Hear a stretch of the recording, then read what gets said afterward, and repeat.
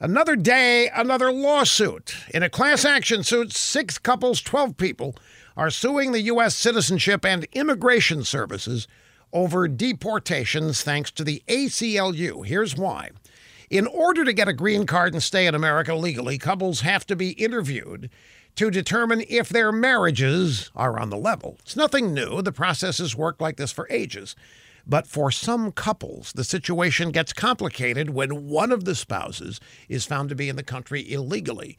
Even though they passed the marriage interview, illegal immigrants with deportation orders are now being detained. And that's the reason for the lawsuit. The ACLU claims that agents doing their jobs detaining illegal immigrants have twisted the rules. The couples complain they feel tricked, as if they've been lured into a cruel trap just by showing up for their marriage interviews.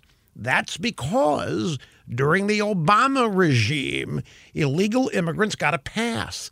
They could show up at government offices despite having broken the law, and they'd walk out of there free and clear, but not anymore.